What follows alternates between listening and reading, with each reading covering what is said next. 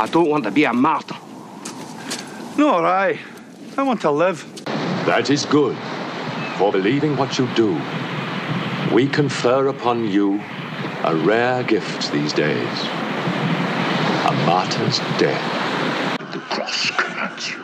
The blood of the martyrs commands you. I wrote them down in my diary so that I wouldn't have to remember. Alrighty then, let's see.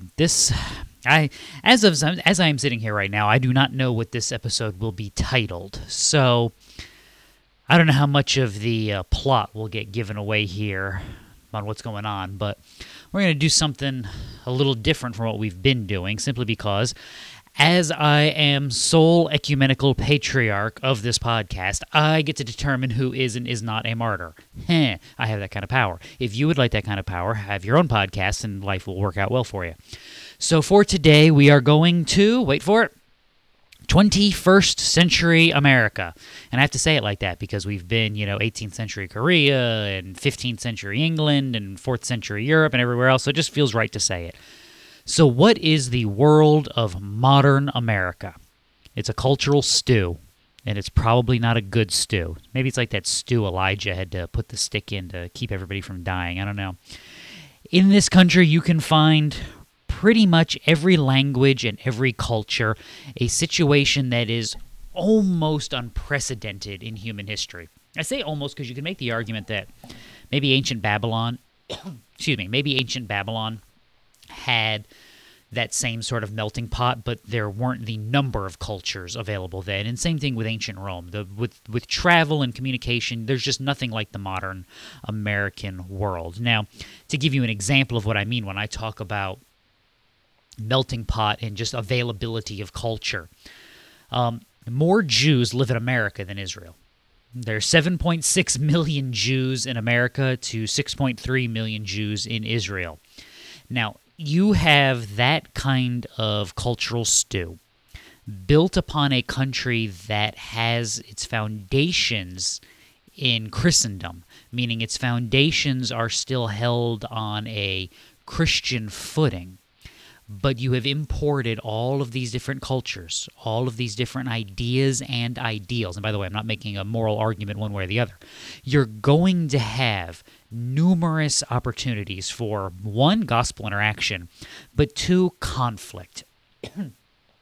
And with that opportunity for conflict, unfortunately, becomes opportunity for ideological conflict as well as religious conflict. So that leads us to the martyrdom of Catherine Kuntz, Mike Hill, and Cynthia Peake. I don't have a fancy name for them. I'm just going to warn you that this is going to hurt, and I'm gonna get through this. That's where I'm at. For some things in life just affect me. There aren't a lot of things in life that affect me like this. This is just one of those things. And so I managed to get through enough of the research to be dangerous, so hopefully I'll get through enough of the talking to where you will be blessed. Why do we worry about Catherine Kuntz, Mike Hill, and Cynthia Peake? They are the headmaster, custodian, and substitute teacher of the Nashville school that was shot at last week as I'm recording this. So whenever you listen to this, you'll know about when this was done. Cynthia Peake was a substitute teacher at the school. She was saved in college and proclaims that God's love changed her life. Friends say it was quite appropriate that she was teaching at a Christian school. Mike Hill was the custodian of the school. This is a statement from his family. We pray for the Covenant School and are so grateful that Michael was beloved by the faculty and students who filled him with joy for 14 years. As a father of 7 children and 14 grandchildren, he liked to cook and spend time with his family. The man was a greeter in his church. Whenever he was on duty to be a greeter, everybody knew when his Sundays were because he was always dressed impeccably. As the description goes, like he was going to go meet the president, and he was outgoing and warm and welcome, and one of the people who worked with him as a greeter said everybody loved Mike, and in turn, he loved them.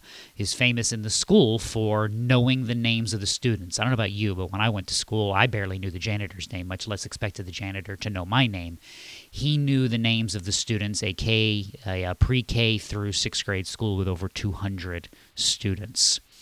Now, Catherine Kuntz is the administrator, the head administrator of the school. There's various titles, principal, headmaster, however you want to do it. She'd spent 22 years in Nashville Christian schools, 15 in one and then 7 here at Covenant School. At the time of the shooting, and if you have seen the video, I'm sorry. If you haven't, don't go looking for it. The shooter actually spent several minutes having to shoot out the glass doors of the building.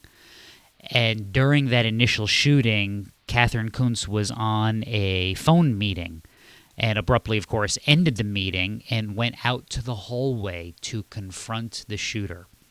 That's where police found her. Having confronted the shooter, she was, as it's been put, assassinated right in the hallway by the office. Now, excuse me, what would possess a person to go unarmed, knowing that you're confronting an armed shooter that's probably not there to, make friends and influence people? A quote from Catherine Kuntz's own weblog. Daily, I need to open my heart to whatever God has for our school, whatever the trials we're having to endure. We still believe. We are still faithful. We still love Him wholeheartedly. Whatever difficulties or blessings are evident in our homes, we will seek to do the next right thing. With hands open to whatever, we will make good decisions, we will construct good plans, and we will seek to do whatever pleases God. If you've taken nothing else away from this series, and I'm not ending it, by the way, I'm going to still for a little while longer, at least keep moving, but if you've taken nothing else away, it is a recognition that these martyrs of history are people who were serving God then.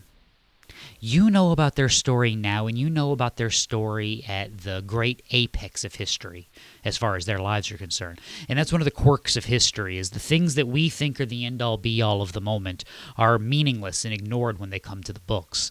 And we take 3 people here, all of whom 60, 61 years old. Lived entire lives, touched lives, had good days, had bad days, had great moments, had bad moments, had moments of doubting, had moments of faithfulness, had great theological epiphanies, and had great moments where they cried out in repentance. Why? Because that's the human condition, and that's the Christian walk. We will remember how their lives ended. Christian, remember that the same God that empowers them at the end is the same God that empowers you as you walk. And the grace that you will need at the end is the grace that you will need in the now. And that as you serve God, you serve Him faithfully now, wherever now may be, whatever that now may look like. And His grace is sufficient for you, to quote a paraphrase of Paul. We don't need the strength to go confront a shooter because we're not confronting one right now. When the time comes, you'll have what you need. When the time comes for God to bring you home, He will do so by His grace and in His mercy, and you will rejoice in His kingdom as Catherine Kuntz and Mike Hill and Cynthia Peake. And remember, Christian, as we celebrate these great martyrs, we're not celebrating them.